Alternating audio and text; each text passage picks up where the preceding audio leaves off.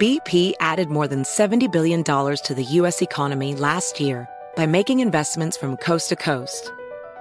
Investments like building charging hubs for fleets of electric buses in California and starting up new infrastructure in the Gulf of Mexico. It's and, not or.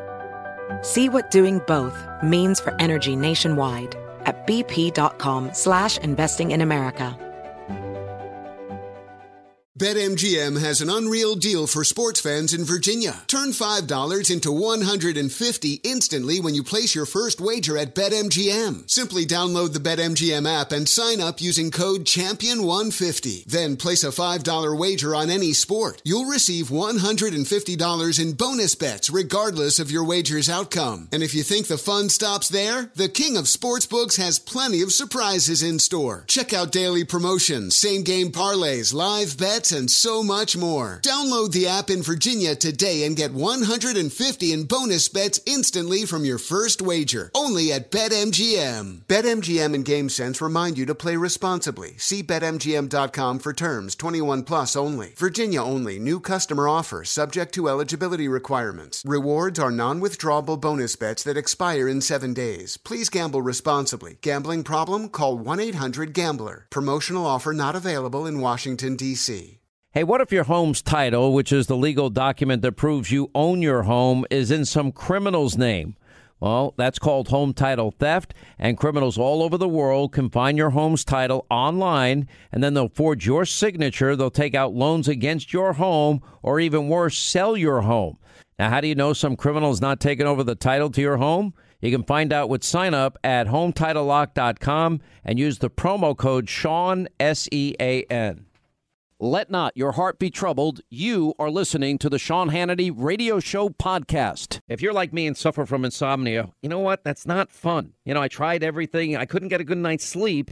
And this is neither drug nor alcohol induced. That's right. It is MyPillow. Mike Lindell invented it, and he fitted me for my first MyPillow, and it's changed my life. I fall asleep faster, stay asleep longer, and the good news, you can too. Just go to MyPillow.com, promo code Sean, and take advantage of one of Mike Lindell's best offers, his special 4-pack. You get 50% off 2 MyPillow premium pillows, 2 Go Anywhere pillows. Now, MyPillow's made in the USA, has a 60-day unconditional money-back guarantee, no risk to you, and a 10-year warranty.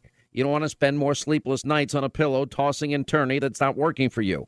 Just go to MyPillow.com right now, use the promo code Sean, and you get Mike Lindell's special 4-pack. You get 2 MyPillow premium pillows, 2 Go Anywhere pillows, 50% off, and you'll start getting the kind of peaceful and restful and comfortable and deep healing and recuperative sleep you've been craving and deserve. MyPillow.com, promo code Sean. All right, glad you're with us. All right, we got a lot on our plate today, including the Secretary of State, Mike Pompeo, just sat down and has said that the president and the United States does not recognize the annexation of Crimea. Nobody ever said that. And Pompeo did rightly defend Trump's statement about the Putin summit. And now they're talking about, well, maybe bringing Putin after the Mueller investigation, which I think is probably very smart. But if you're watching your media, you know we go from crisis to crisis to crisis to, you know, and even if it's just a tweet day, and they can't say, right, Russia, oh, my God, how's it? Oh, the world is falling. The world is falling. Hysteria. I mean, it's, by the way, that guy actually did that in front of Barack Obama because he so worshipped him like the media worshipped him. We'll go to Pompeo in a second because I see Senator Corker is speaking. Pompeo is a great Secretary of State. The guy's brilliant. And it will be interesting to hear what he said. Then you go from Russia. Then you go to, John Brennan, the former communist that's calling the president a traitor and treasonous. Then we go to that hysteria. Now it's the tape, the Cohn-Trump tape, which, by the way, I have no idea why it was ever taken or released. But, you know, when you actually, if you actually look at it and listen to it objectively, I'm not going to get into, okay, you know, we might as well be arguing whether or not it's Yanni or Lanny Davis or, you know, cash or check. There's zero significance in that tape, nor is it any new knowledge in that tape at all or any criminal statute in play in this tape. But that's not the way the media is reacting to all of this. There's no significance either, if you're going to be blunt, whether or not the payment was by cash or by check. And whether people want to acknowledge or admit this or not is really up to them. But there are decisions made by almost every big corporation, and I would probably venture to say all of them, that they decide, is it worth litigating or is it worth just making a deal to make something go away, whether true. In some cases, it is true, and people were mistreated. In some cases, it's not necessarily true. And those things happen every single day of the week. And that's why, this would not surprise me to be a conversation in any way, shape, matter, or form. As I have listened to this, I've tried to listen with my headphones on. I have tried to listen to an enhanced we took the static out of it a little bit, version of the tape. I'm trying to, it's ambiguous to me. I think Rudy's interpretation is right. That the president is actually saying, well, you wanted to memorialize it by paying, quote, a check. Some hear it the other way. I don't even think there's dishonesty in some people hearing it because it's very hard to hear. But again, you might as well, what are we going to call Lanny Davis? I've known Lanny Davis for years. It doesn't matter. The only thing that really matters is there anything illegal as it relates to the story of itself, or is it just more of the pile-on, which is to destroy Trump? And when you start to make the comparisons of how your media treats any issue involving Donald Trump, and then how they have ignored the biggest abuse of power scandal in history to steal a presidential election, it's kind of breathtaking to understand where their priorities are here. And what really is at stake is everything that I tell you about what's at stake for 2018, which is what I call the most important midterm in your life. Because if you can't tell, the Democrats, they do have a specific agenda. They've actually been able to pull members aside and say, yeah, we agree with you, but stop saying it publicly. Impeach 45, impeach 45, impeach 45, like Maxine Waters. She's not saying it anymore because she's been, I would assume anybody that's been saying it, that's not good for the country. That's not good for them running. And as they get pulled so hard to the left, what's the rest of their agenda? Impeach the president. They want open borders and to abolish ICE, which is, to me, an amazing statement about how far left the Democratic Party has gone. They want to keep Obamacare. Okay, with all the rate increases, all the keep your doctor, keep your plan, save less lies, you want to keep it? Because it's been a disaster for every American. And, at least we got rid of one part of it, the individual mandate, which happened in the tax bill. So they want open borders. They want to keep Obamacare. They want to keep impeach the president. And they want their crumbs back. Nancy Pelosi said it. Now Elizabeth Warren has said it. That money that is in your check every single week, they want it back. They refer to it as crumbs. But that's, for some families, thousands of dollars a year. And we'll find out Friday what the second quarter GDP growth numbers are. We're expecting something in the 4+% range. Remember, Obama's the only president in history that never got to 3% GDP growth in a single year. And, of course, he added 13 million Americans to the food stamp rolls. We now have lost over 2 million since Trump is president. Millions more, 8 million to be specific, additional Americans in poverty after 8 years of Obama. Now we've got a chance. Now we finally got some economic momentum. Barclays, had a shocking revision to their second quarter growth GDP estimate of 5.3%. If we get anything near 4, it's going to be a massive, massive story for the American economy. We now have more jobs available in the country than we have people on unemployment. We actually have, the dismantling of a nuclear test facility by Kim Jong-un, hostages returned, no more missiles being fired over Japan. None of this matters to the media. Then you have Hillary Clinton. You have a rigged investigation when a certain indictment, if it was you or me, it was all fixed. And we know who fixed it. And there's literally no pulse in the media. No appetite to point that out. Well, Hannity's talking about Hillary. No, I'm talking about our Constitution, equal application of our laws, equal justice in our legal system, and whether or not we have a two-tiered justice system. Because if we don't, as a country, as a constitutional republic, we're screwed. You know that. It is the end of America as you would know it. And then we're no better than one of these banana republics, or the former Soviet Union or Venezuela, where it's lawlessness and you got the elite with their justice system and the rest of us, good luck to you. And I'm not even talking about the biggest confirmation of everything that we have been telling you about what happened with the FISA courts. The same people, they exonerate Hillary, boom, right into going after Donald Trump. We have a Russia scandal in the 2016 election. Hillary buying Russian lies through a foreign national with funneled money through a law firm that hires an op research group that hires the foreign national that puts the Russian lies in a dossier that then becomes the basis of the top FBI, DOJ officials in the country that literally lying to the FISA courts to get this application. Because as Andrew McCabe said, if we didn't have the dossier, which is Russian lies that Hillary paid for, then we also wouldn't have the FISA warrants. Okay, that's pretty revealing. Then we wouldn't be fine. They never told the judges, the FISA court judges, Hillary paid for it, but they knew it. That's an important piece of information. They never told the judges that it was unverified. Rod Rosenstein even said in May, well, yeah, when we put our signature on this, we're testifying to the truthfulness of it. None of it was true. And it's debunked.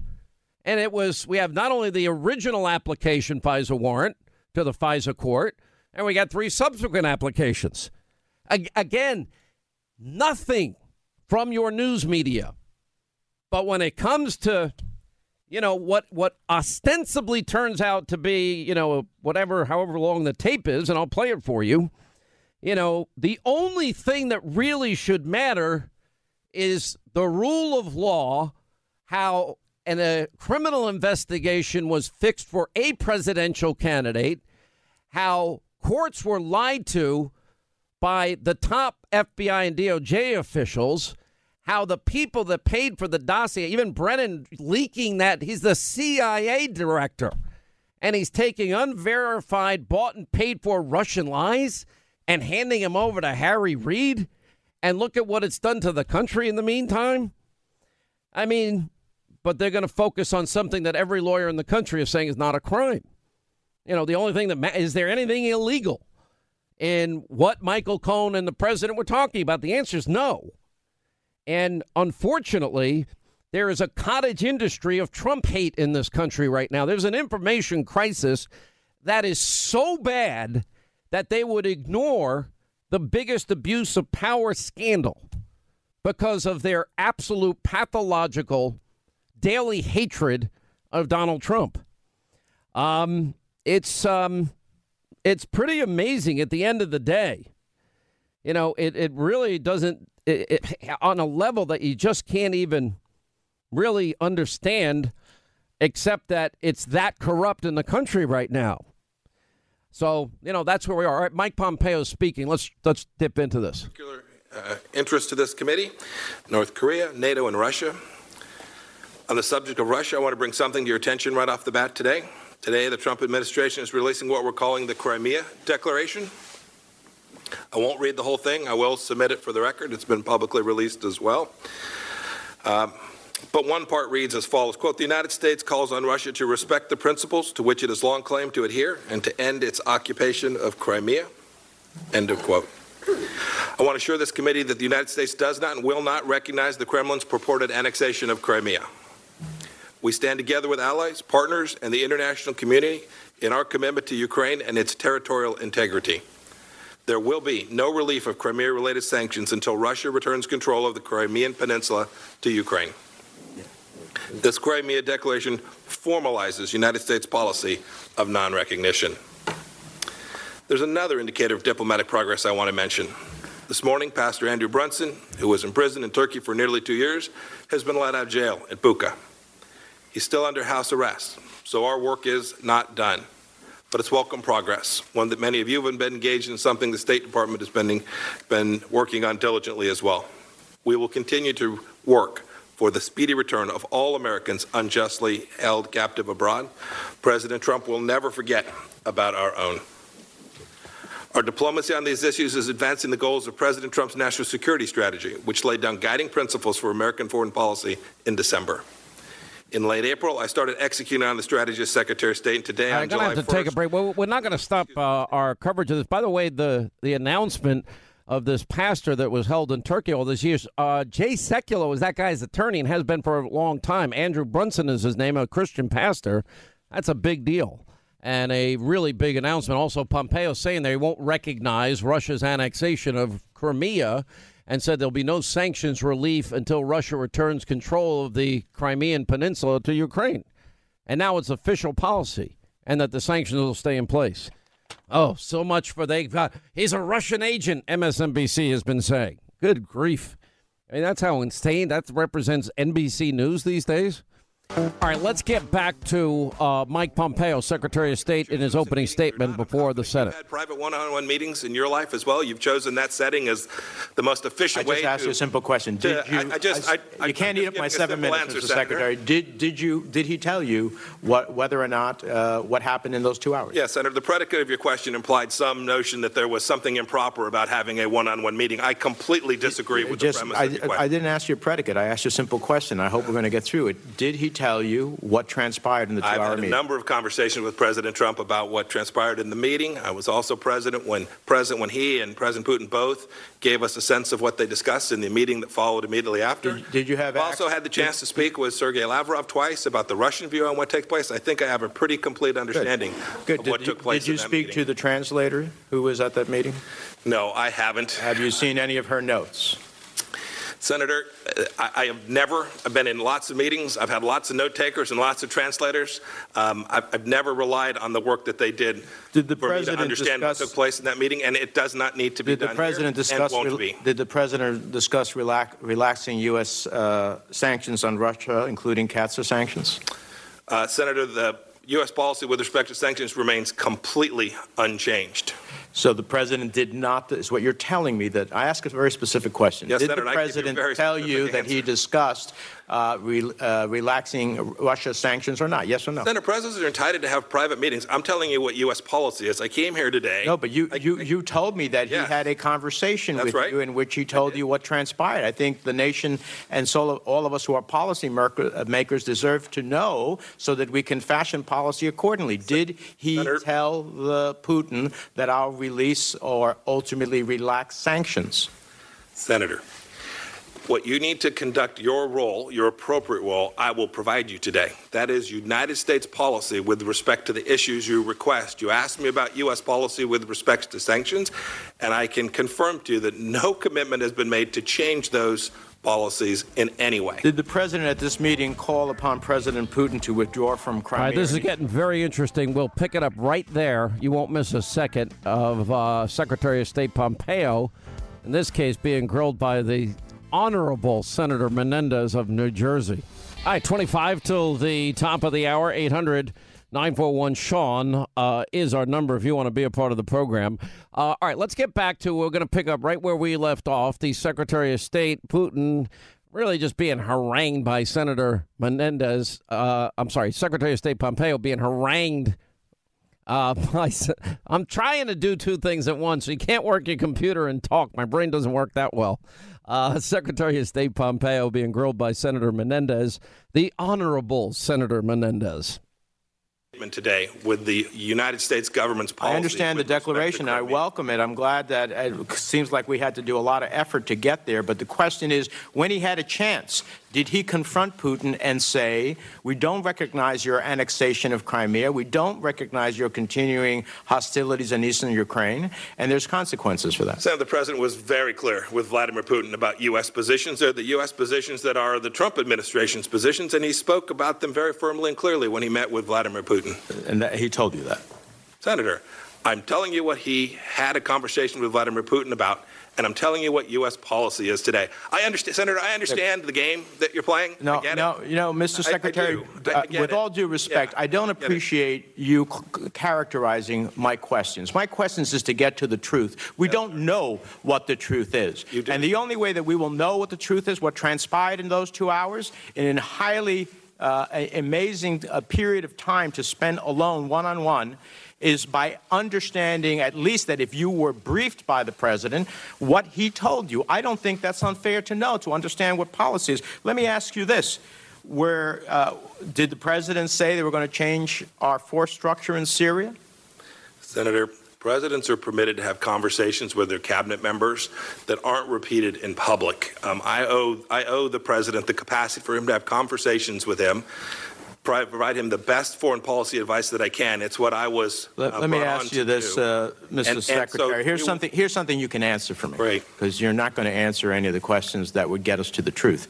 As CIA director, you stated in an interview with the BBC that you fully expect Russia to continue its attacks on our democracy by attempting to interfere in our midterm elections as we speak.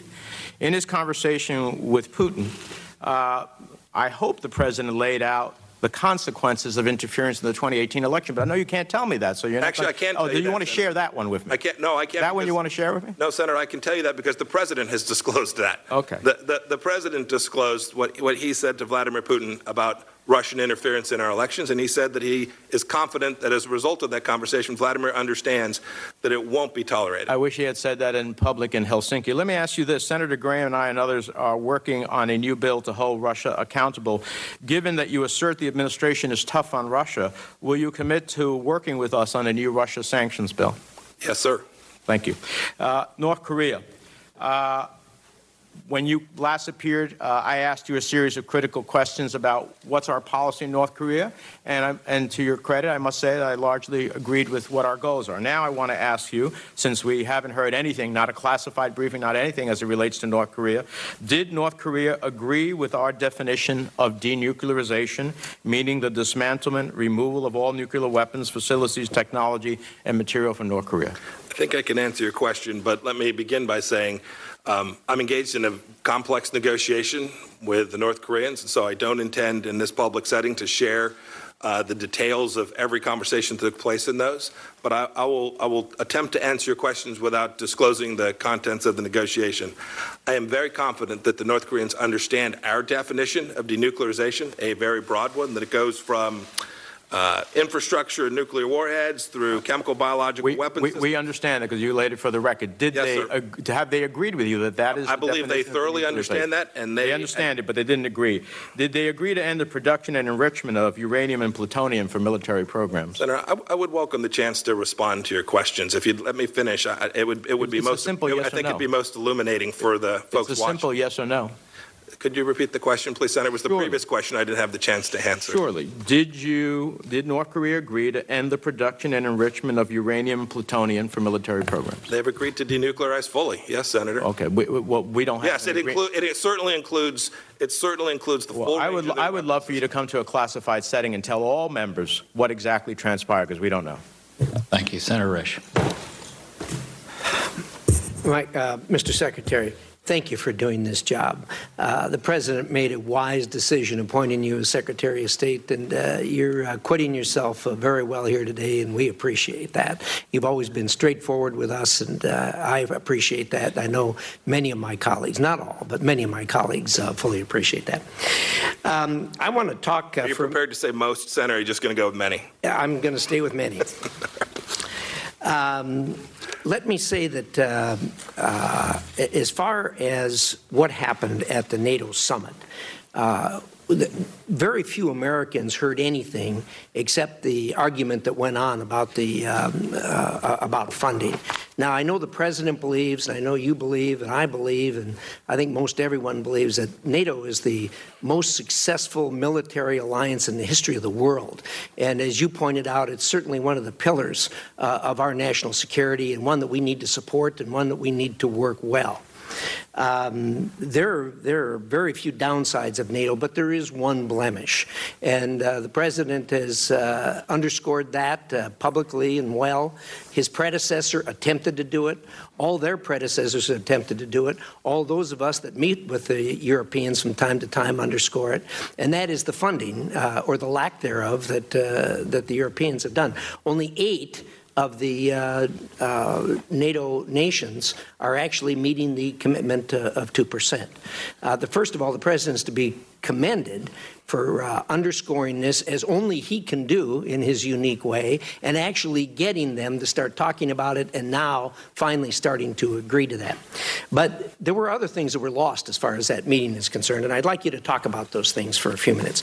Number one is on the deterrence side, the 430's commitment to increase NATO readiness and speed up the time it takes allies to assemble and deploy forces, and that's a huge step forward. The efforts to improve mobility and establish a process to enhance the speed at which NATO can make decisions, the fight against terrorism and increase in allied resilience against terrorist threats through a new framework to share biometric data is a major accomplishment. And finally, the opportunity for Macedonia to receive an invitation to join NATO and fulfill the promise from the Bucharest summit. That was a positive step for the alliance and for the Balkans. Could you comment on those very important steps forward that happened at this NATO summit? Senator Risch, it was an incredibly productive NATO summit. From my conversations with Secretary General Stoltenberg, he said among the most productive that he had ever been part of.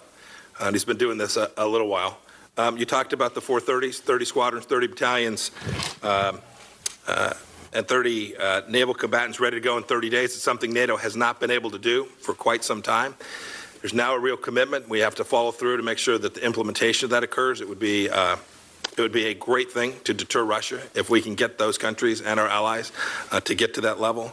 You talked about the increase in burden sharing. It seemed to get all the focus. It's certainly important that the Europeans are as committed to deterring Russia as the United States of America, and need to demonstrate that through their defense, not only dollars, but readiness as well. We've seen reports about the absence of German readiness. They need to truly be ready. The president also raised another issue about energy and energy security at the NATO summit. He talked about the Nord Stream 2 pipeline and the risk that creates to the alliance in the event that Russia should decide to use energy as a weapon to coerce either formally or informally Germany or other European countries. He raised it to the forefront, and frankly, there are European countries that understand that risk and support America and our position on that as well. And then finally, you talked a little bit about this, the NATO mission, its new role in fighting terrorism. I want to say thanks to so many of the European countries that have stepped forward. Even just this past few, I guess it's now 2 weeks since the NATO summit, over 1,000 additional commitments from allied NATO partners headed to assist us in Operation Resolute Support in Afghanistan. That's a great commitment, something that President Trump worked hard on at the summit, and really good outcomes for America. Well, thank you so much. You're to be personally commended for those great successes, as is the president for leading in that regard. It's unfortunate that our friends and allies feathers were ruffled a little bit just because we said they weren't paying their bills, but that's been going on for some time, and I think we're going to tolerate that, but they've got to step up, and I know you underscored that, and the president has certainly underscored that with them. I want to talk about Iran for just a moment. One of the big unreported stories as far as foreign relations is concerned is the issues and the difficulties that the Iranian people are having internally, financially and otherwise. And I know we're not in a classified setting, but there is some open reporting on these sources. And the regime that's there is struggling with this. Indeed, I think that's probably why they tried to poke the president the other day to try to take the heat off of the heat they're getting it home. Could you talk a little bit about what's going on internally, again, knowing that we're in an open setting? Senator, there is enormous economic challenge inside of Iran today. It's an economic structure that simply doesn't work. When you foment that, when you're a country of that scale that foments terror through Lebanese Hezbollah, through Shia militias in Iraq, into Yemen, conducts assassination attempts in European countries, provides enormous support for Hafez Assad outside of Lebanese Hezbollah in Syria. That's expensive. And I think the Iranian people are beginning to see that that's not the model that they want, that the Iranian expansionism that the supreme leader Qasem Soleimani so favor is not what they're looking for. And I think you're beginning to see the economic impact combined with understandings inside of Iran of the kleptocracy that it is, leading to fundamental decisions that the Iranian people will ultimately have to make. You agree with me that that acceleration of that understanding by the Iranian people has been very rapid over the last 6 months? Yes, I think it's been going on longer than that, but yes, it's been going on longer. But I'm talking about the acceleration. Yes, Senator, I think that's a fair statement. Yeah, thank you, Mr. Chair. If I could, just one interjection. I know the phrase "paying their bills" has been used. And we need to, every NATO country needs to be contributing 2% to defense, and I've noticed those near the Russian border always do. But that's a misnomer, is it not? What we want them to do is contribute at least 2%. These NATO countries are not paying bills to the United States as sometimes is projected. Is that correct? The shortfalls that the President identified really are in two buckets.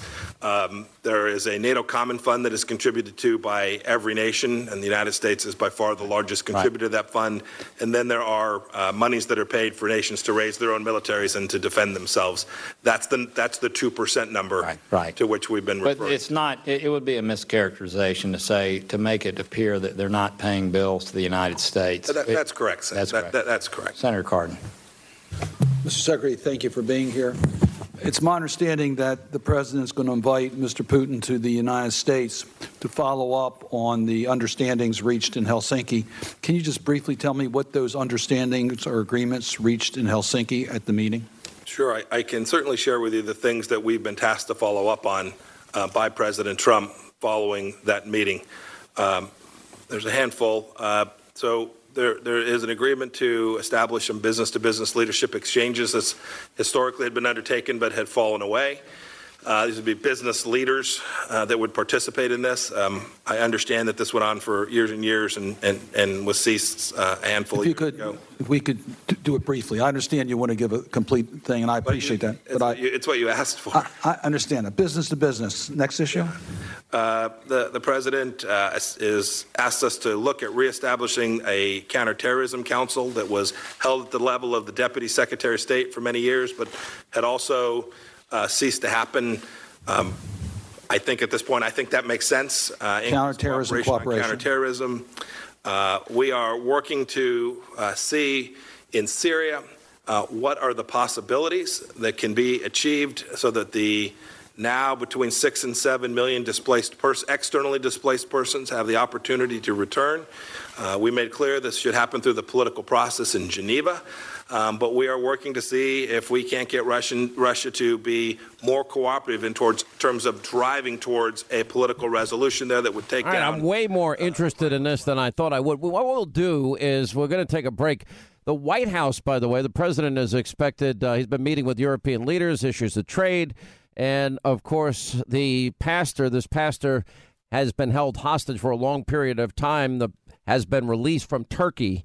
And his name is Andrew Brunson. And, by the way, Jay Sekulow is representative all this time. And that's really big news, actually. And thank goodness. We may get an update on that. You know, I didn't think I wanted to air that much of this. This is getting fascinating. Not only is the Secretary of State Pompeo talking about Russia, but Iran and North Korea.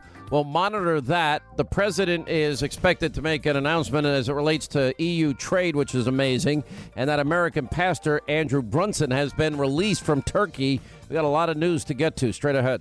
All right, hour two, Sean Hannity Show. We're waiting. The White House is going to have some announcement. I think it's going to have to do with the concessions that the president has secured from the Europeans to avoid a trade war.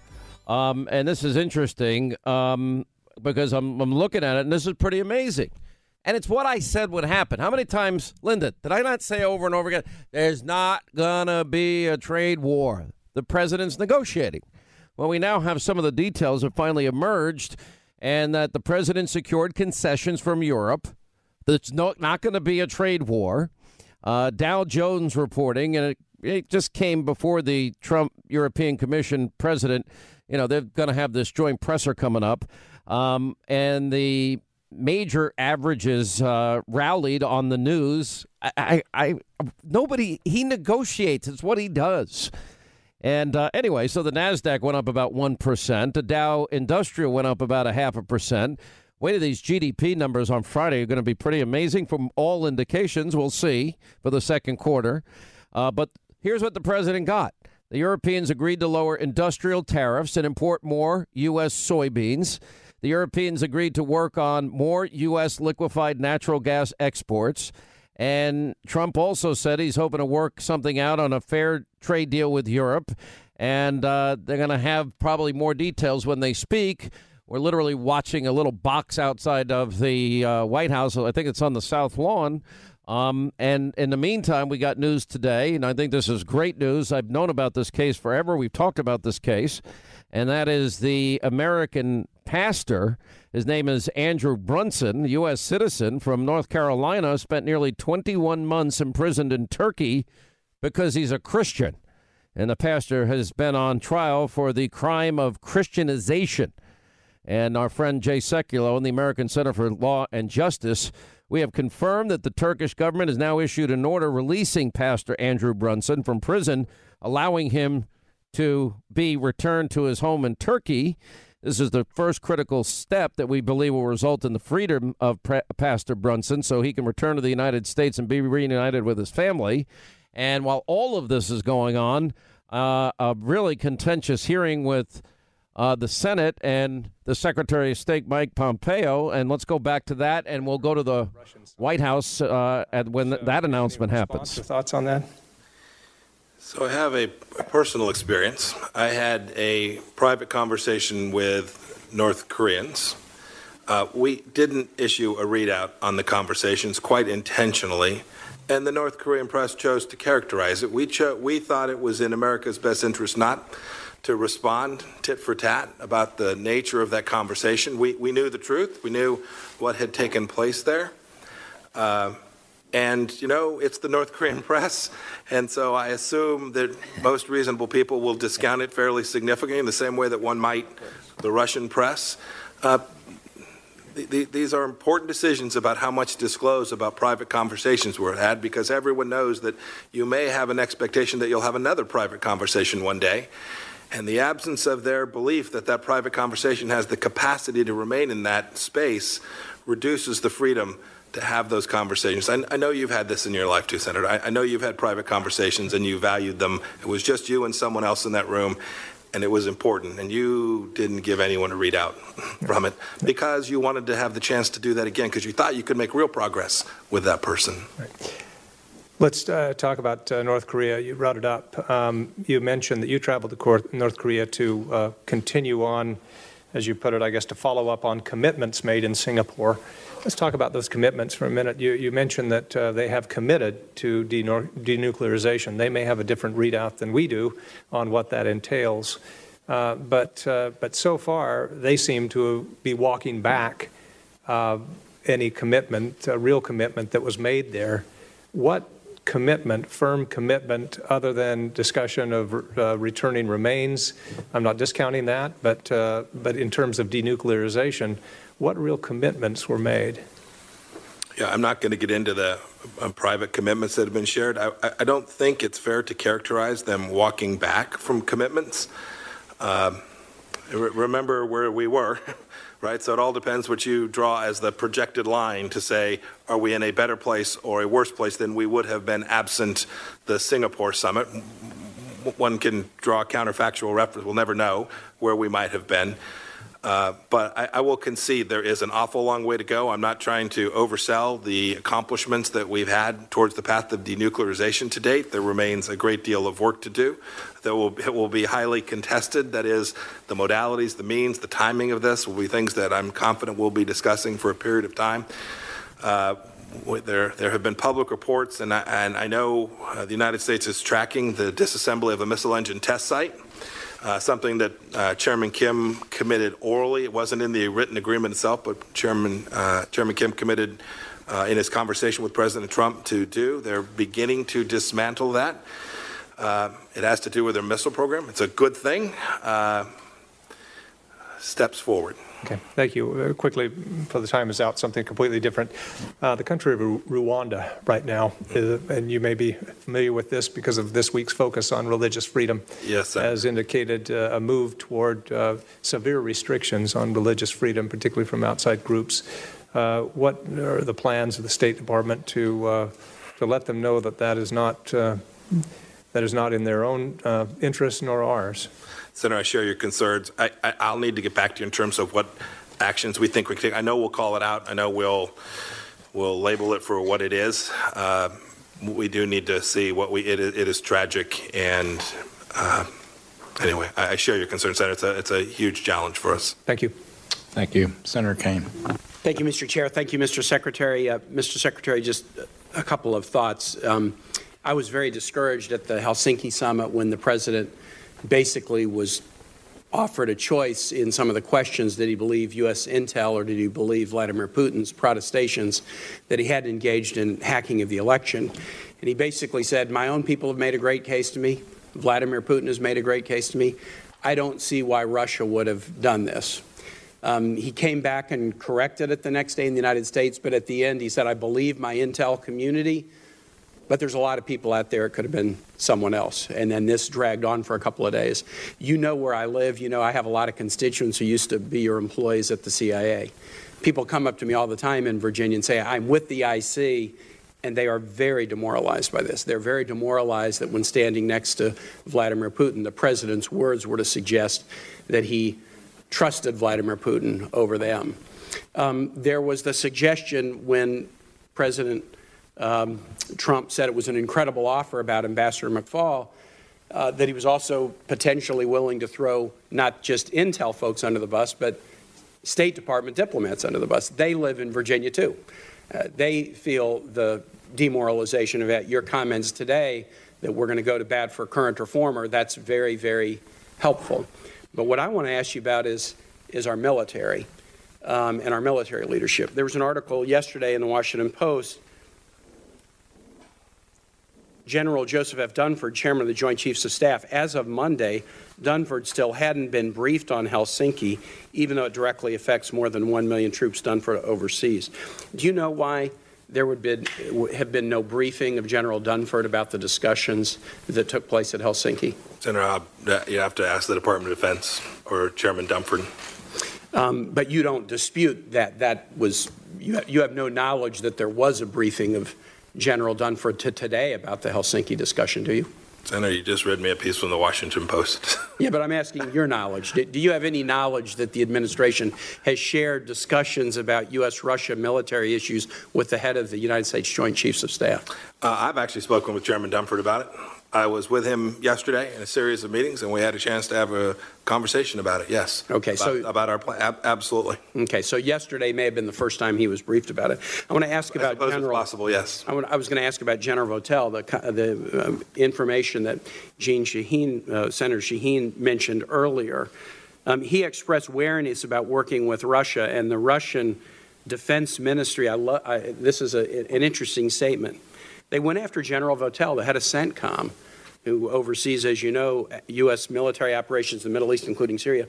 Quote, with his statements, General Votel not only discredited the official position of his supreme commander-in-chief, Are you aware what the official position is that is being referenced in that statement? You'd have to speak with the Russian Ministry of Defense to know what it was he was referring to. But you can understand why we're concerned. If it's being reported in Russian press as Secretary Flake and Senator Flake and Senator Shaheen said that they're talking about official positions that the president has outlined. As far as you know, General Votel's statements did not violate any official position in the United States, did they? You seem to be giving a great deal of credit to the Russian Ministry of Defense for truthfulness. Let me ask you about General Votel. I might not share that same. Let me ask you about General Votel. As far as I have great belief in his truthfulness. So you do not believe that any of the statements that he's made, including those that I read, violate any official position in the United States, do you? Senator, if you would, that's best approach to General Votel, the Department of Defense. I mean, we're now 3 orders removed. I'm sorry. If I could introduce for the record, there's an interesting article in BuzzFeed News just recently today that just lists a whole series of headlines, and I think these are instructive, Mr. Chair. Trump's announcement that he will end U.S.-Korea drills catches Pentagon off guard. Pentagon in Seoul is surprised by Trump pledge to halt military exercises. Pentagon caught off guard by Space Force announcement. Trump signals withdrawal very soon of U.S. troops from Syria, surprising Pentagon and State Department. Pentagon caught by surprise by Trump's travel ban, pushes for some Iraqis to get special consideration. U.S. Joint Chiefs blindsided by Trump's transgender ban. Northcom caught off guard as Trump orders troops to U.S.-Mexico border. If I could introduce this for the record, Mr. Chair. Without objection. I worry about an administration that would take the Putin position over our intel community.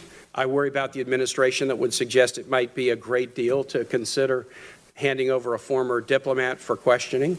I worry about an administration that is catching the Pentagon off guard, that is not consulting with General Dunford or briefing him for a week after a summit of this importance to our military. Mr. Secretary, you're aware of the NDAA prohibition, the current prohibition on Russian and U.S. joint military operations, are you not? I'm aware of the existence of that provision, yes. The provision prohibits any use of funds, it's in the NDAA, any use of funds to support joint Russia and U.S. military operations, and it also gives the Secretary of Defense the ability to undertake a national security waiver if he thinks that that's the right idea. Does the administration accept the legality and binding nature of that provision of law? Senator, I think the DOD General Counsel will be the right person. All right, we're going to step back from this Pompeo hearing with the Senate and the president meeting with European leaders and has come to a trade deal as he takes to the podium. Deal potentially Senator with your John Bozeman. John, you're here someplace. Hi, John. Thank you. Senator Mike Crapo. Thank you, Mike. Senator Steve Daines. Senator Hoeven. Thank you. They're all here. Senator Cindy Hyde-Smith. Cindy, thank you very much. Senator James Lang. All right, we're going to stay with this as the president, the European Union president, literally his name is Juncker. He's now at the podium with the president as they announce these trade deals and trade talks. The EC president. Thank you. Representative Kevin Brady with our new tax bill. How's it coming, Kevin? Good. Representative Mike Conaway. Mike. Thank you, Mike. Representative Dan Newhouse. Thank you, Dan. Representative Kristi Noem. I have to call her governor now. That was a great win. Thank you, Kristi. Representative David Reichert. David, thank you. So we had a big day, very big.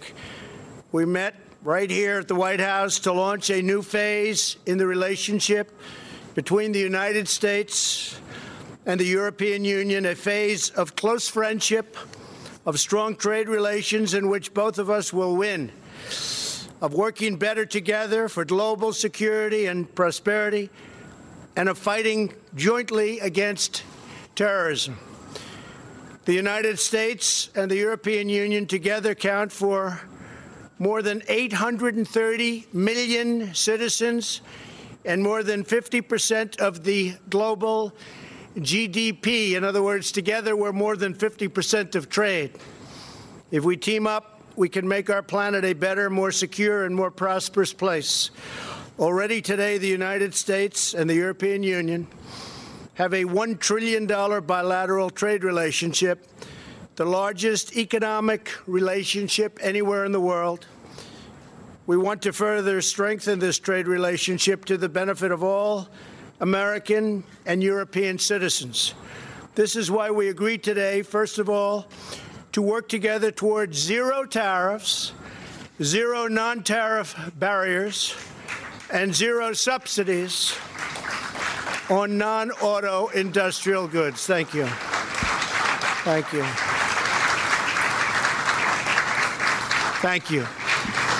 We will also work to reduce barriers and increase trade in services, chemicals, pharmaceuticals, medical products, as well as soybeans. Soybeans is a big deal. And the European Union is going to start almost immediately to buy a lot of soybeans. They're a tremendous market. Buy a lot of soybeans from our farmers in the Midwest primarily. So I thank you for that, Jean-Claude. This will open markets for farmers and workers, increase investment, and lead to greater prosperity in both the United States and the European Union. It will also make trade fairer and more reciprocal, my favorite word, reciprocal. Secondly, we agreed to a strengthening of our strategic cooperation with respect to energy. The European Union wants to import more liquefied natural gas, LNG, from the United States, and they're going to be a very, very big buyer. We're going to make it much easier for them, but they're going to be a massive buyer of LNG, so they'll be able to diversify their energy supply, which they want very much to do, and we have plenty of it. Thirdly, we agreed today to launch a close dialogue on standards in order to ease trade, reduce bureaucratic obstacles, and slash costs dramatically. Fourthly, we agreed to join forces to protect American and European companies from better and really better than ever. We've never done like we're doing, I can say, from the standpoint of the United States. We've never done this well, but we're going to do a lot better after we do this deal and other deals that we're currently working on. Likewise, the European Union is going to do better, stronger, bigger. We will therefore work closely together with like-minded partners to reform the WTO and to address unfair trading practices, including intellectual property theft, forced technology transfer, industrial subsidies, distortions created by state-owned enterprises, and overcapacity. We decided to set up immediately an executive working group of very intelligent people on both sides. They'll be our closest advisors, and they're going to carry out this joint agenda. In addition, it will identify short-term measures to facilitate commercial exchanges and assess existing tariff measures and what we can do about that to the betterment of both. While we are working on this, we will not go against the spirit of this agreement unless either party terminates the negotiation. So we're starting the negotiation right now, but we know very much where it's going.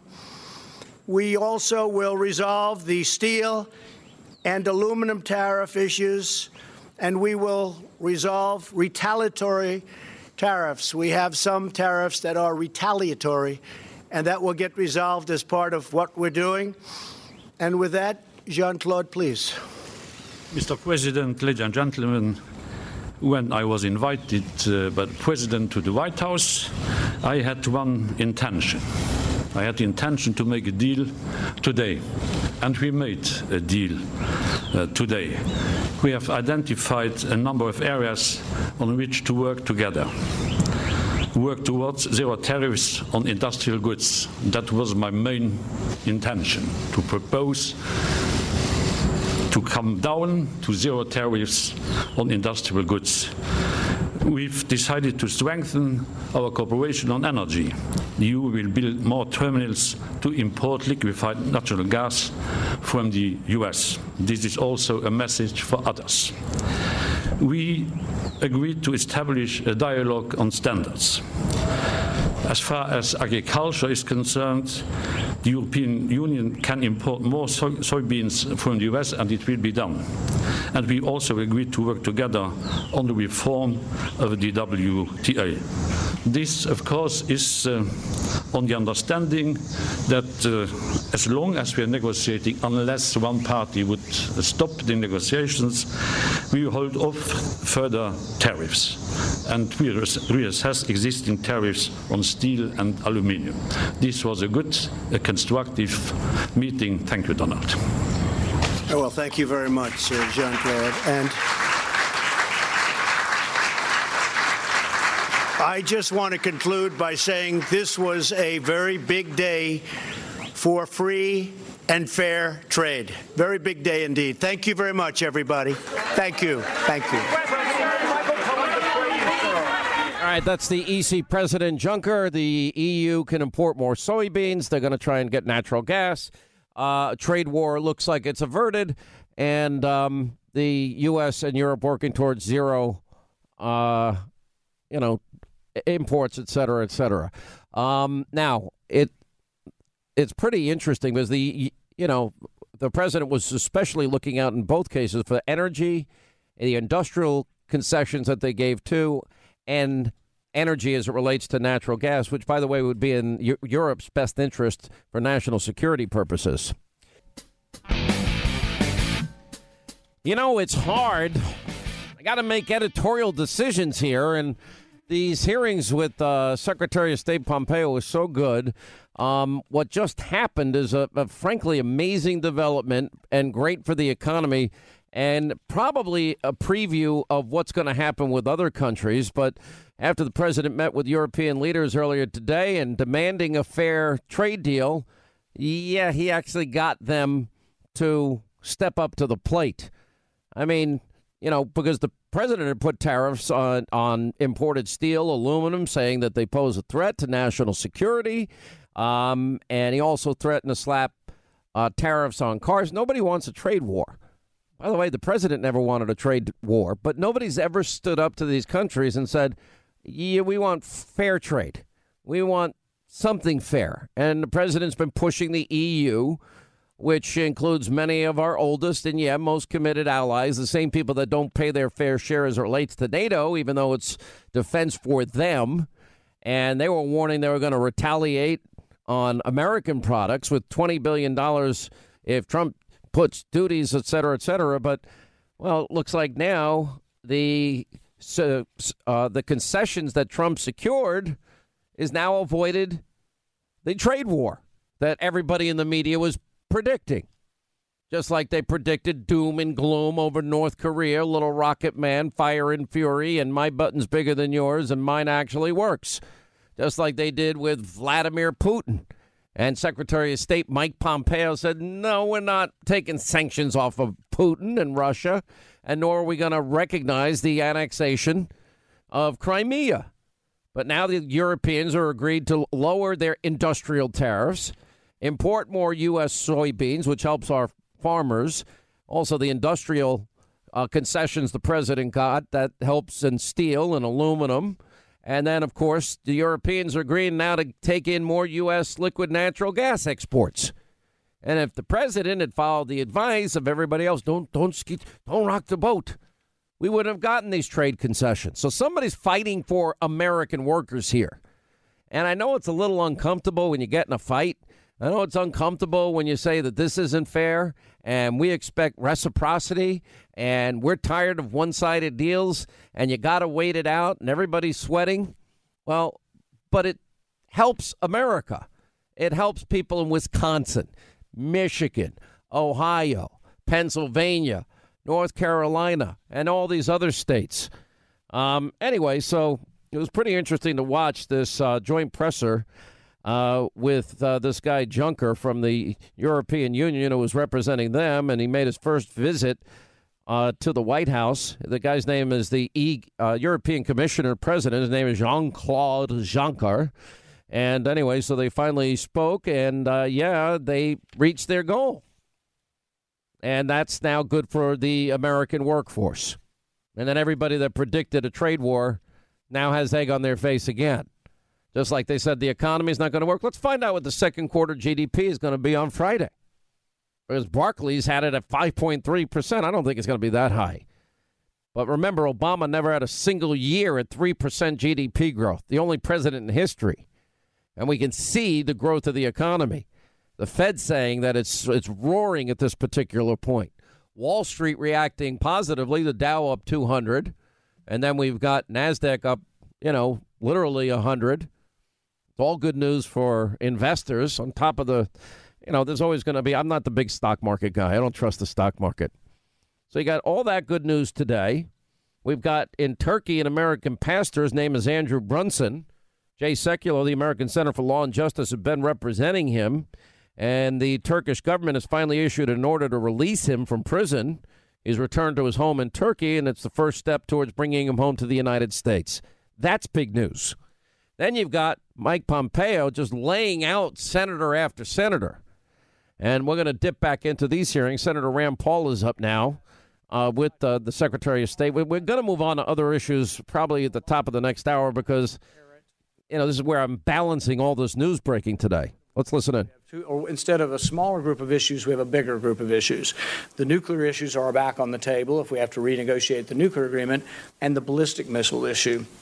And the point that I think that we need to think through in discussions with Iran is that I think Iran, from their perspective, would see getting rid of their ballistic missile program as basically unilateral surrender. It's not my viewpoint. I think it's what I believe to be their viewpoint. I think they also see Saudi Arabia as a great adversary, and I think they see Israel as a potential adversary.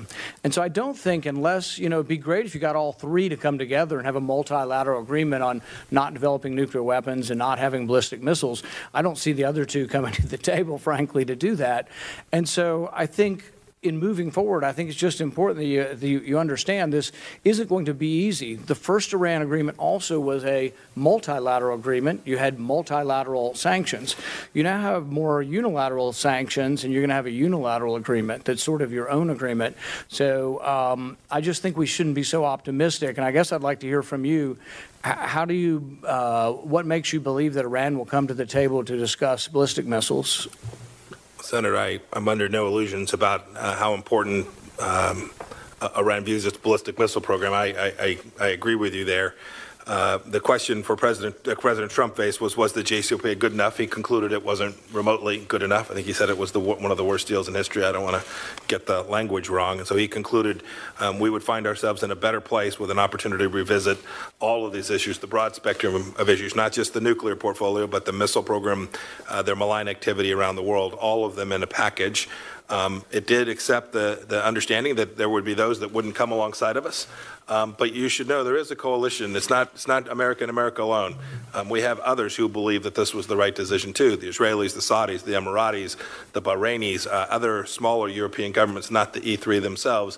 But there are a number of folks who are beginning to coalesce around an understanding of how we can appropriately respond to Iran to take down the nuclear risk to the United States as well as the risk from these other malign activities.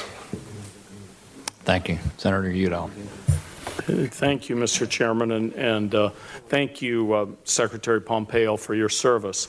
Secretary Pompeo, we have quite the record of President Trump's business relations with Russia. Extensive reporting and public records show a large amount of money from former Soviet states and Russia into Trump projects. Trump International Tower and Hotel in Toronto, the Trump Hotel in Panama, the Trump Project in Soho and New York City are a few of the big examples here. And here's another one. A Russian oligarch bought a property from President Trump for candidate Trump at the time, or maybe a little before, for $95 million in 2008. Less than 4 years after President Trump paid $41 million. So he more than doubled this money. Donald Trump Jr. in 2008 stated at a real estate conference in New York, and I quote here, Russians make up a pretty disproportionate cross-section of a lot of our assets, end quote. Donald Trump tried to build a Trump Tower in Moscow for 30 years. He even tweeted in 2013, Trump Tower Moscow is next. That's in quotes. In 2015, answering a question from indicted Russian operative and alleged spy Maria Butina, candidate Trump made clear his desires with Russia, stating, I would get along well with Putin and that I don't think we need the sanctions. Now the Russian ambassador to the United States has said the president made, and this is his quote, important verbal agreements with President Putin. And he seems to know more about Helsinki and what happened there than the Senate Foreign Relations Committee. As we saw in Helsinki and throughout his presidency and the campaign, this president is extremely sympathetic to the very Russian government that attacked and continues to attack our democracy and those of our allies. It's a fact of political life today that many Americans are concerned about the unthinkable that a U.S. president could have a compromising relationship with a foreign power. The president could clear this all up in 3 simple ways: releasing his tax returns and those of the Trump Organization, and the taxes from the various family businesses, some of which we don't even know about. After Helsinki, do you think that the American people deserve to know what's in President Trump's tax returns and business interests that are intertwined with Russia? Senator, I'm going to try to stay out of the same political circus that you and I ended up in last time I was sitting here, and simply respond by saying this same president with which you seem to express such deep concern is engaged in a massive defense buildup, which threatens Vladimir Putin's regime. He instructed us to put together a nuclear posture review that has set Vladimir Putin on his ear because of its robustness and the recapitalization of our nuclear program. He's kicked out 60 spies. We banned Kaspersky. We put $11 billion in the European Defense Initiative. Mr. Secretary, you've already No, Senator, actually, I haven't even begun to scratch the surface. But you haven't answered my question, so let me try it a little different way. Wouldn't you want to know, as Secretary of State, I mean, I'm taking you in your sincerity here as Secretary of State, whether all these Russian financial interests, oligarchs, and others are part of the decision-making of the president. I mean, wouldn't you want that out in the open and to understand what went on at Helsinki? It's an easy kind of yes or no question. Senator, I don't need second-hand understandings of what President Trump is instructing his administration to do to push back against Russia. I have first-hand understandings and directives. Well, let me ask the question a little bit differently. We've opposed Nord Stream 2. We've got a 4x30 out of NATO that also is a big setback for Russia. I mean, I'm happy to continue the list. I'm happy to cease there, but I will submit the entirety of this administration's actions against Russia for the record, if I might. Please do. We'll back a truck up and get it on in here. Yeah, candidate Trump has failed to keep his promise to disclose his tax returns. Every presidential candidate since Richard Nixon has disclosed. Jimmy Carter even sold his peanut farm to avoid a conflict of interest. The situation with President Trump's potential foreign policy conflicts of interest is unprecedented and unacceptable. And under the Emoluments Clause, I think it's unconstitutional as well. But let me just ask a couple of questions about Helsinki. You talked about what you were tasked with. The Director of National Intelligence, Coates, stated that at the Aspen Security Forum that he did not know what happened during the one-on-one meeting in Helsinki. Did the President personally debrief you on this conversation, and are you 100% confident that you know everything that President Trump discussed with President Putin? That's a very easy yes or no. If you don't want to answer it, I'll move on to the next one. Yes or a no? I'm very confident that I received a comprehensive debriefing from President Trump. Good. Okay. Now, do you know for a fact whether President Trump or President Putin discussed any investments in Trump properties or any Trump projects, such as the previous attempt to build a Trump real estate project in Moscow? Senator, again, I'm going to try and stay out of the political circus. No, but were you tasked with that? You gave us a list of what you were tasked with. I came here to talk about American foreign policy today. I've attempted to articulate President Trump's policy. All of these business interests are entwined, sir, with our foreign policy. Yes, a foreign policy that has led to a massive defense buildup, a nuclear posture review that has frightened Vladimir Putin, 60 spies, 213 sanctions.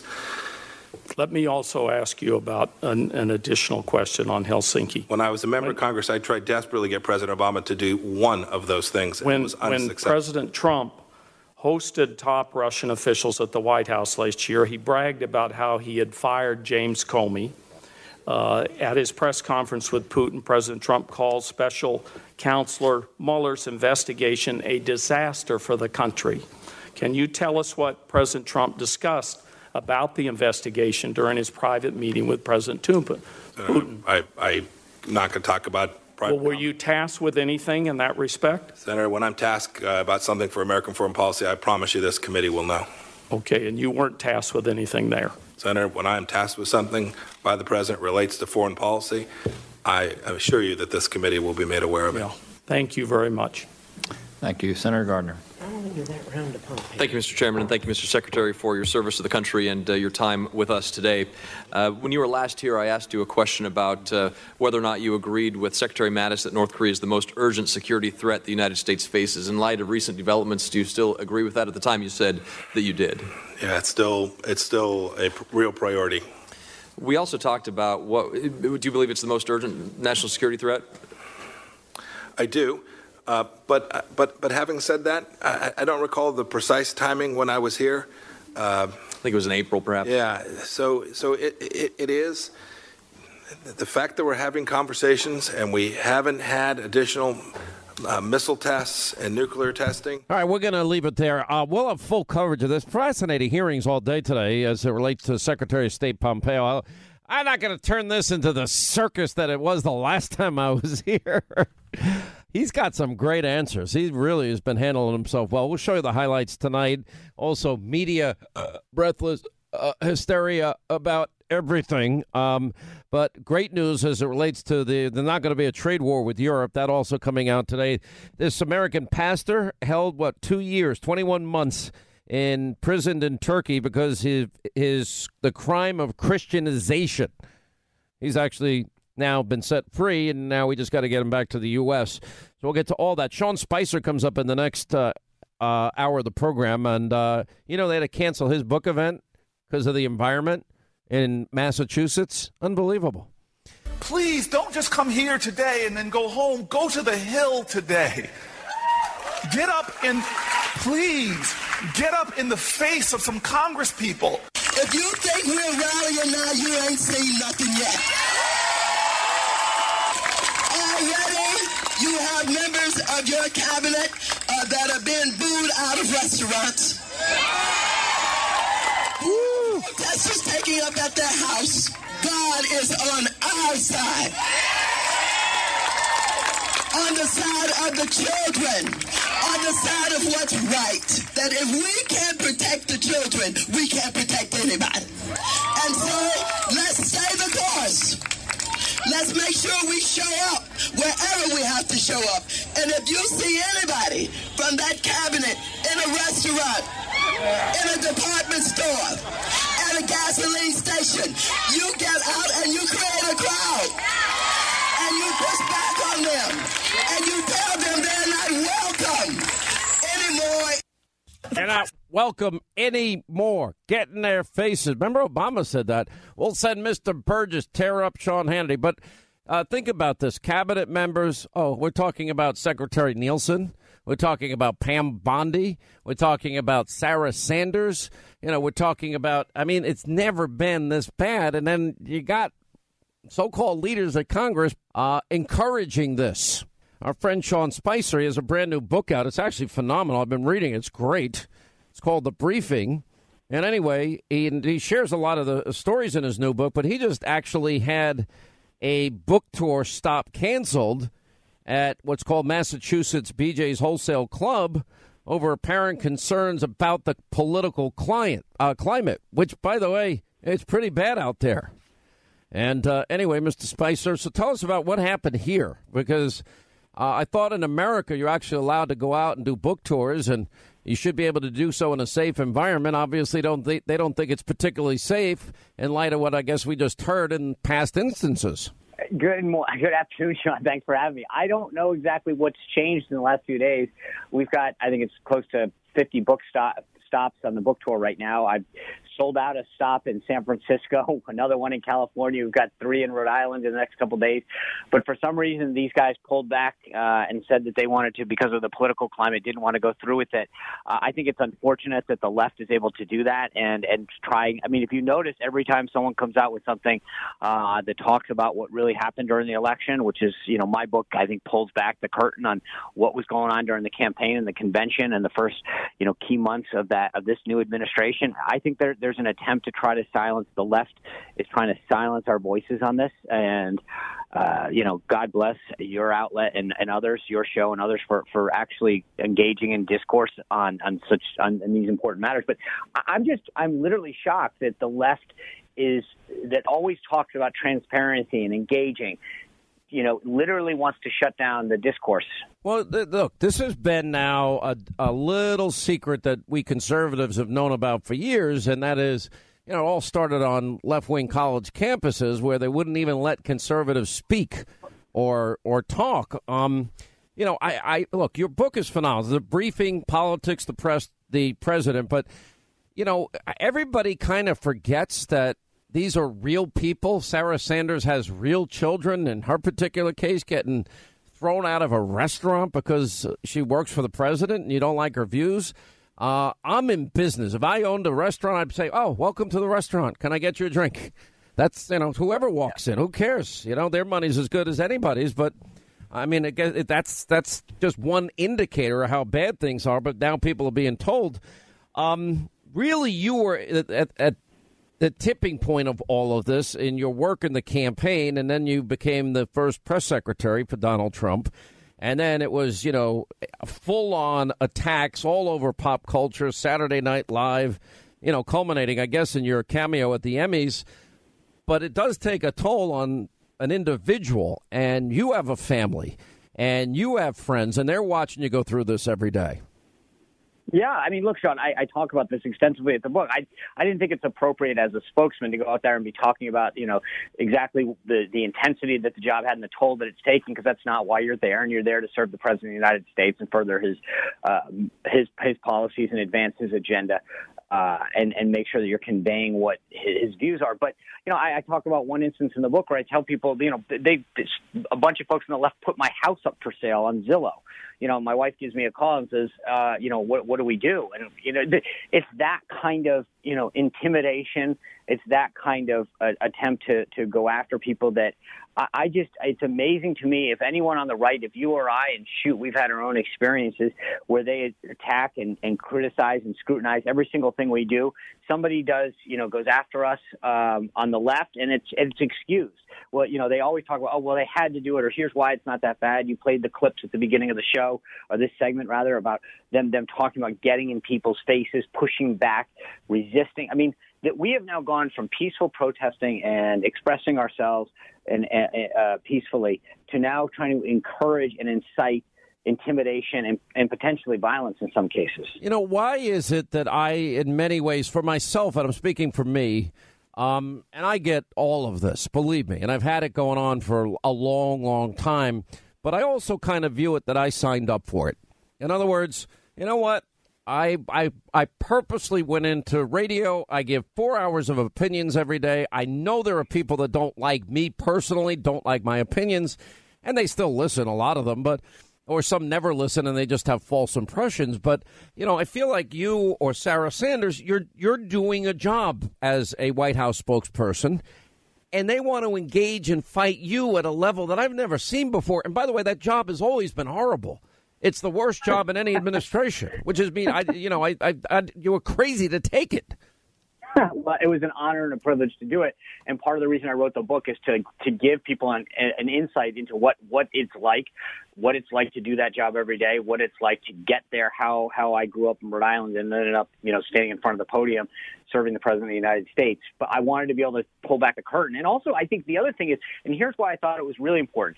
If you go through the section on the campaign and it talks about how the RNC and the campaign were working together and the data that it saw, the media will have you believe that every reason in the world, as many as Hillary's gone through, is why Donald Trump's elected. There is actual decisions that people like Brad Parscale and other during the campaign were making decisions based on sound data. We knew where to send our team, and I wanted to codify that so that people could look at that and say, see, these guys actually ran a smart campaign. They had a great data operation. They had a smart field operation, going door to door, bringing people to the polls, getting them to cast absentee ballots or vote early. But the reality is that it was a well-run machine. The media didn't want to talk about it. They don't want to acknowledge it. I needed to write this book to make sure that history recorded how well that operation actually was. How has this impacted your own family? Because one of the facts that I found out, and I think I had known it and forgotten it, because I lived 5 years in Warren, Rhode Island, which is the adjacent town of where you grew up in Barrington. Right. And, the three towns actually, Barrington, Warren, and Bristol is sort of like the midway point, or Portsmouth, between Newport and Providence, which people would know. And I know that, like, Bristol has the biggest 4th of July parade I've ever seen in my life. I mean, it's really amazing. And Barrington is an amazing place as well. Right. And we had that in common. And it's like, this is, small town USA. And then you find yourself standing at that podium. Well, the irony for both of us, too, is that it's not exactly the hotbed of conservative or Republican politics. Oh, no, not at all. And so I get a kick out of, when people ask me, I just never thought it was possible to get this because of where I came from, my background. And I constantly pinched myself when I was at the White House going, this is an honor that I never thought was possible, considering where I was from, my background. My parents weren't political. We weren't well connected. But I had a great family that was supporting me. But you also served in the military. You have a very strong family. Yes, and again, I just what I loved about writing this book, Sean, was the ability to share that with others. People ask me all the time, what was the greatest thing you liked about serving in the White House? And honest to God, the best part was sharing it, whether it was family, friends, or sometimes there's like a complete stranger on a tour, and that said, hey, can I? Is there any way I can see the briefing or whatever? And they might forget who I was, but they will never forget that moment. And to make their lives have that special moment was something that I always will treasure. That was awesome, being able to share it, knowing how special it was for me, and being able to write a book that talked about my trajectory from, growing up in Rhode Island to ending up at the White House. It really is special to be able to share those experiences with others. Look, I know it's been hard in particular. What would you want people to know about Donald Trump being so close to him in the campaign and in the White House that they don't know? Because there's an image of the president that I know is very different than the man and the guy that I saw in the campaign and know was president. I mean, if you listen to the media, which is now all opinion, there's no reporting anymore. This is all a bias against him I've never seen in my life. And they, under the so-called guise of journalism, what would you want people to know? Two things. Number one, when it comes to the man, I write about this extensively, both personally in interactions that we had and watching him deal with some others. He can be unbelievably empathetic and caring and concerned. It's a side that doesn't get out. Number two, there's this view that I get in a lot of interviews that, I heard he doesn't listen to anybody, and nothing could be further from the truth. He invites input. He wants a rigorous debate on the issues, but ultimately he's the decider. And I think what happens is often the media says, well, because they don't like the outcome, that clearly he didn't listen to anybody. Nothing could be further from the truth. He invites critique, debate. He encourages it to hear from all sides. But ultimately, yes, he does make that decision and makes it clear once he's heard everything. And I think those are the two big takeaways that I have. What do you make of this tape that was released by Michael Cohen of him and then candidate Trump? Honestly, I look at it, obviously the content piece of it, which is what everyone's talking about.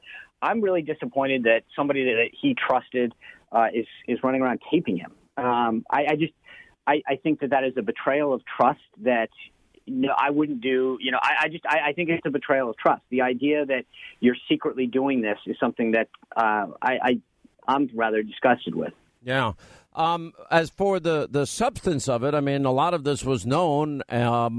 As far as I'm concerned, I didn't see, every legal scholar on TV, but we're in an environment. I don't care if it's the Putin press conference or maybe after that, the idea that John Brennan, a former communist that is calling the president treasonous, might lose his security clearance, which I think he should, or this particular tape and the media's reaction to it. I mean, it is head-on, nonstop, just go for the jugular every second of everyday hysteria. You lived it in that room. I mean, I watched the exchanges. I'm like, I'll debate anybody, but I couldn't do your job without telling them to go blank off. But here's the thing. It didn't start then. It started well before then. And that's the thing. I think everyone wants to look at everything in isolation. I walked through this in the book, that this was something that started well before he became the nominee, that this idea of taking him down and coming after him in very, very personal and visceral ways, and then anybody around him, started well before that. And what happens is everybody wants to stop and say, well, this all began with Donald Trump's, inauguration. It didn't. It happened well before this. It happened the day that he and Melania came down the escalator at Trump Towers. All right, stay right there. Sean Spicer with us. His new book is out, and he's obviously in an environment where I guess, people are afraid to talk. It's called The Briefing, Politics, the Press, and the President, and it's on Amazon.com, Hannity.com, bookstores everywhere. And as we continue, Sean Spicer with us, his brand new book, The Briefing, Politics, the Press, and the President. All right, so let's talk about some of the people in that room you saw every day, like Jim Acosta, as if he's a real objective and balanced reporter. I don't, how do you deal with somebody that obviously has an agenda, obviously wants to pick a fight, so it's on TV that night? What do you do?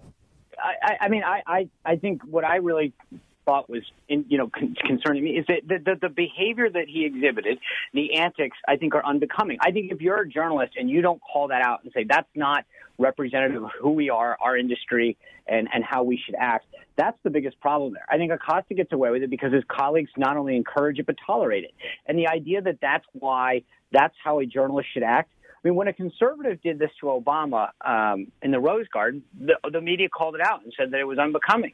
But now when Acosta does it on a daily basis, and he did it last week to the president himself, he does it on a daily basis in the press briefing room, that it's tolerated and it's acceptable. I don't know where we've lost the decorum in the press room that you raise your hand, you get called on. There's a level of entitlement and elitism that he believes he is entitled to as many questions as he wants, as often as he wants, when he wants them. And I think that is unbelievable, and I think it leads to the decay and why people really. Well, now it's like a cancer that metastasized and spread all over the room. I mean, I see it almost every day. But well, listen, congratulations on the book. Go to when you're in Rhode Island. You want to go to the Black Pearl for their clam chowder. It's my favorite place on earth. And we always appreciate you being with us. The book's phenomenal. It's called The Briefing, Politics, the Press, the President. We'll take a quick break. We'll come back on the other side. We'll get your calls in. Final half hour, Sean Hannity Show, straight ahead. Top of the hour. We're going to get to your calls here in just a second. One of the things that really ticked me off about the Republicans after 7.5 years, repeal, replace, Obamacare, for 20 years we talked about big ideas like Musgrave and Goodman and patient power and healthcare savings accounts. And, for almost a decade, for crying out loud, we've been harassing poor Josh Umber, the doctor down in Wichita, Kansas, as he was explaining the paradigm he created, which is a medical co-op where adults pay $50 a month, kids $10 a month, unlimited care. He literally negotiates directly with the major pharmaceutical companies. You leave the doctor's office with the medicine in hand and at a 90% discount that he gives back to you. And he's not making money on this. But it is the best concierge care at the most affordable rate. And if you couple that, your daily average medical needs with catastrophic insurance that would take care of a bad accident or, God forbid, a cancer or a heart attack or something horrible, well, then that would be covered, but you pay a low rate because, as high as the deductible that you're willing to pay. But your everyday doctor needs are handled as an adult for $50 a month. There's now hundreds of these co-ops that he's helped develop around the country, and apparently now they're at risk because of a bill that passed in the Senate, and I didn't even know about it. And that's why I wanted to have you on. Dr. Umber, how are you? Thank you very well, Sean. Thanks for having us, and I appreciate you bringing attention to the cause. There was a bill that came out of Ways and Means Committee that's just maybe not great for supporting the direct care movement and patients overall. And so a whole coalition of doctors have been working hard to try to educate legislators on the best way to move forward and ways to correct who is responsible for this? Because I know Rand Paul is very cooperative in the Senate for healthcare cooperatives. And we're hoping to fix it in the Senate. It came out of Ways and Means Committee, and I think there was a bit of lobbying in the background by more corporate groups who are less standard DPC. And so the only one you're lobbying for is the patient to get better care at a lower cost and concierge attention. And, you know, for $50 a month, I could see you every day of the week if I was in your co-op. By the way, I would harass the living daylights out of you. Oh, I banged my foot. Oh, I banged my knee. Oh, I got a bruise on my head. Oh, Linda hit me again. You know. Those all might be connected. Absolutely. Yeah. The bill said, for the sake of the federal definition, that direct care is a form of insurance, and then tried to give it an exemption as to not be regulated as insurance for the time being, and then put some caps on how patients can use health savings dollars to pay for affordable care. And it's completely messy and confuses the issue, because we're clearly not insurance. Insurance is insurance. We're just doctors providing affordable care. And so this really, is a roadblock to patients being able to access just high-quality, affordable care. Have you gotten in touch with the Freedom Caucus guys? Because they're the ones that I think would understand this the most and be able to help fix it for you. Have you talked to any of them? We are. We're working diligently behind the scenes and working with John Goodman and other, fathers of HSA to maximize this. And I think we'll get there, but it's going to be, patients might need to really be involved and let their senators know that they want a free market in their healthcare system. Well, we'll put up the number if people want to call just to save. Listen, I don't care if they bring healthcare savings accounts in, which they should have done a long time ago. Anything but Obamacare is going to be better. But these healthcare cooperatives, it's the best idea I've ever seen in medicine. Yeah. And you know what? I just know that, all these other doctors that are duplicating your model and you're generously helping them, you're not getting paid for it. Right. It just shows that how committed you are to healing your patients. Anyway, 202-224-3121 is the number. We'll put it up on Hannity.com. Keep us in the loop, and if you need any help getting in touch with these congressmen, let Linda, we'll just open up the phones for her, and they run for the hills. So absolutely, that's right, Josh. I'm in your corner. Right, Josh, I'm in your corner. Josh knows how I roll. First of all, that's right. I roll harder than anybody. I never tell lies either from Singapore. That's right. I'm fighting for the freedom of health care. No, it's true. That's it. I mean, that's a great thing. I mean, everybody can afford $50 a month. And that's the thing. And unlimited care. And it takes care of the blood pressure. It takes care of cholesterol. It takes care of cuts and bruises and even broken bones in most cases. I mean, for crying out loud. We've done all those things. In fact, today we had a patient. She's 21-year-old with a brain tumor. Her insurance was charged $24,000 for Medicaid. They denied it. We were able to get it down to $41 per treatment. Over the course of the term, it'll be $1,900. But, that's what we're fighting for, the ability to help our patients. And that's not partisan. Gosh, you got to say that again. Can you just say those numbers again? That is unbelievable. Okay, is this your show or my show? I'm just helping out. I don't need your help. It's a Sean Hannity show. Go ahead. Insurance was charged $24,000, and we can get it down to as low as $41 a treatment. But over the course of the 6-month treatment, but you know what? Why does the insurance companies embrace you? I mean, that would be the best thing they ever did. They should, and I think often that's why we're confident we can fix a lot of this, because we're on the right side of it. Everybody wants to support affordable care, but we do got to get the legislators to be knowledgeable about how this system works, and ultimately get employers and patients, and then eventually insurance companies, to see that we're all on the same side and we're innovating in the direction that helps patients, improves access, lower costs, the really dramatic stuff here. All right, appreciate it. Dr. Umber, Atlas MD, Wichita, Kansas. I wish you were in New York.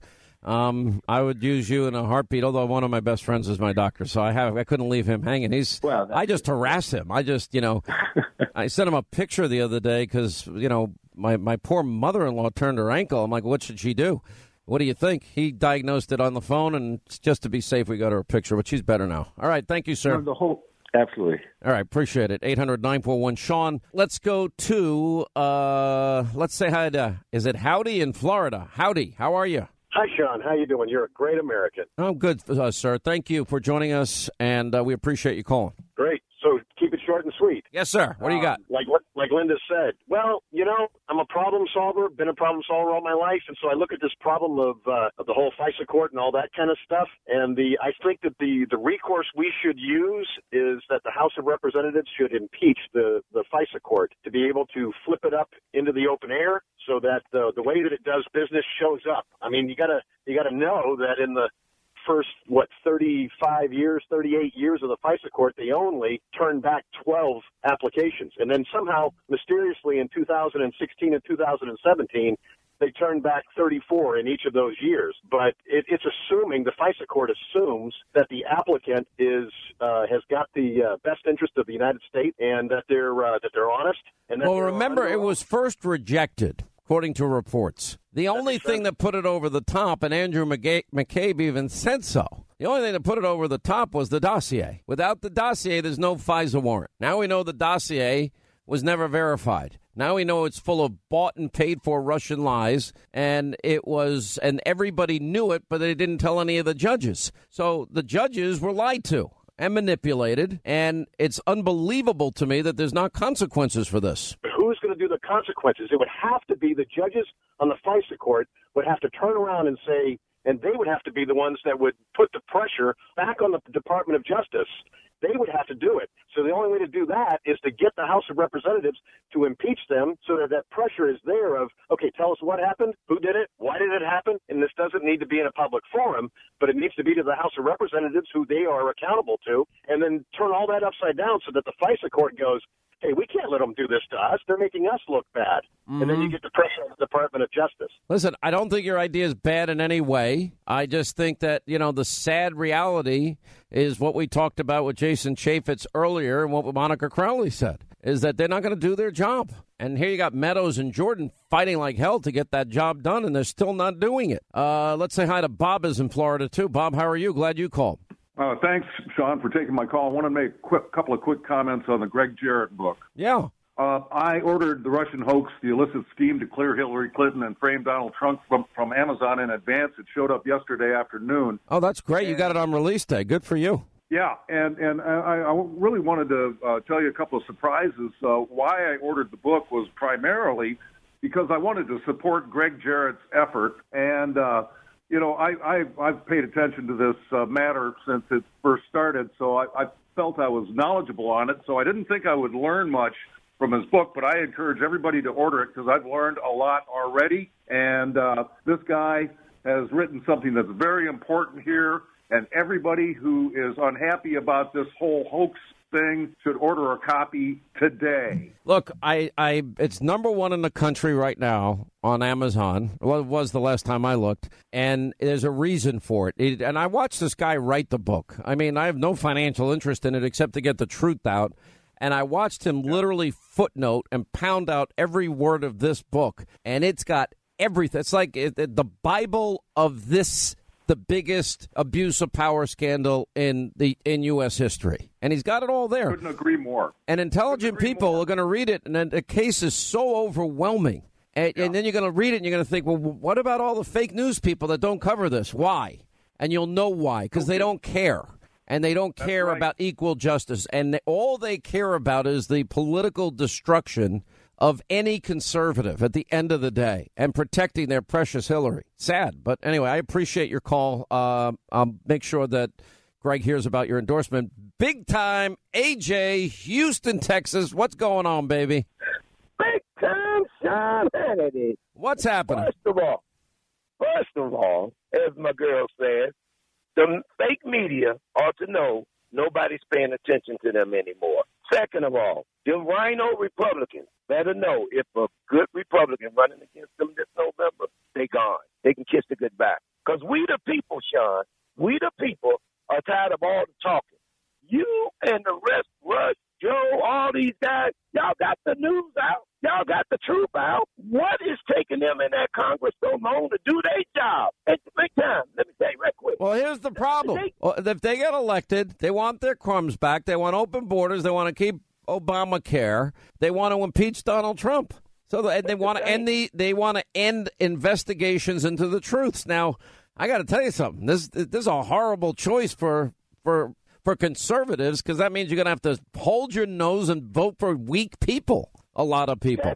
That's why I say they better hope a good Republican not running against them. I know if they running against them, we got to hold our nose, just keep what's going on. But at the same time, Sean, we the people, they giving them people chances to hide, bleach bit, and get rid of all. Sean, don't you know almost all the Dems are hiding all the information while Congress sitting on their butts doing nothing? Doggone it, y'all got it out there. Why don't they do their job, man?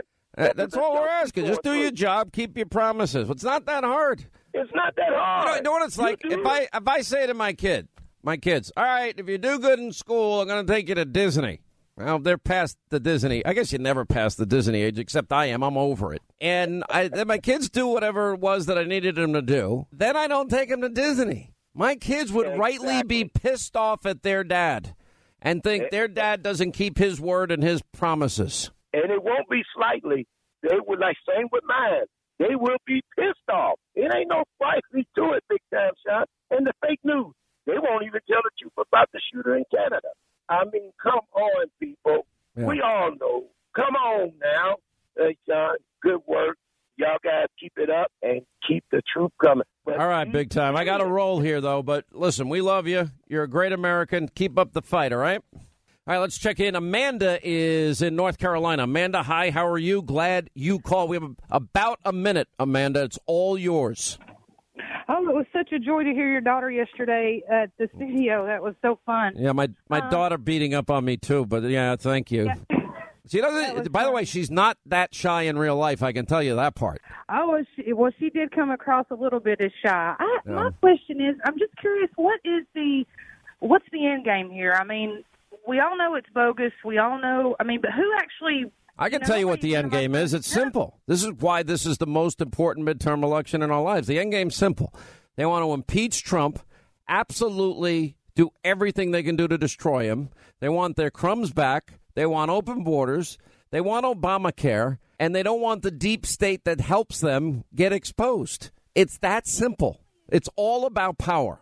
I got to run, though, Amanda. We love you. Thank you for being with us. All right, Hannity, tonight, 9 Eastern on the Fox News Channel. We're loaded up. We have Rudy Giuliani, Alan Dershowitz, Joe DeGeneva's been on fire, Jesse and Jessica, Herman Cain, Sarah Carter, and so much more as we break down these hearings with Mike Pompeo, the tapes that show nothing, and then, of course, we have a freed hostage. Nobody talks about that. Oh, and we don't have a trade war with Europe. Tonight at 9 on Hannity.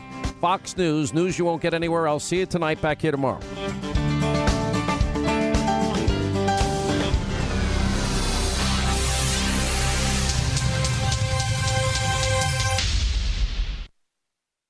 The world is becoming more and more unstable by the day, and many Americans are not waiting around to find out how bad it could get. They're making the decision to diversify their wealth with precious metals like gold and silver. And they're turning to the top-rated precious metals company, Goldco. Right now, Goldco is offering up to $10,000 in bonus silver while supplies last. Go to HannityGold.com to learn more. That's HannityGold.com. Hey there, it's Ryan Seacrest for Safeway. Head in store and shop for all your favorite personal care essentials to earn 4 times rewards points. Shop for products from Olay, Always, Gillette, Vicks, and Crest. Plus, check out new items like Mr. Clean Magic Eraser Ultra Thick Multi-Surface Cleaner. No more sponges or other cleaning products needed. And Head & Shoulders Bare Soothing Hydration Shampoo, a new kind of anti-dandruff shampoo with only 9 ingredients. Offer expires March 26. Restrictions apply. Promotions may vary. Visit Safeway.com for more details. Tired of restless nights? At Leesa, we know good sleep is essential for mental, physical, and emotional health. From memory foam mattresses to hybrids that keep you cool all night long, Leesa's mattresses offer exceptional comfort and support with free delivery and 100 nights to try out your mattress in the comfort of your home. For a limited time, save up to $700 off select mattresses plus 2 free pillows. Go to leesa.com/iHeart for an additional $50 off mattresses and select goods. Exclusions apply. See leesa.com for more details.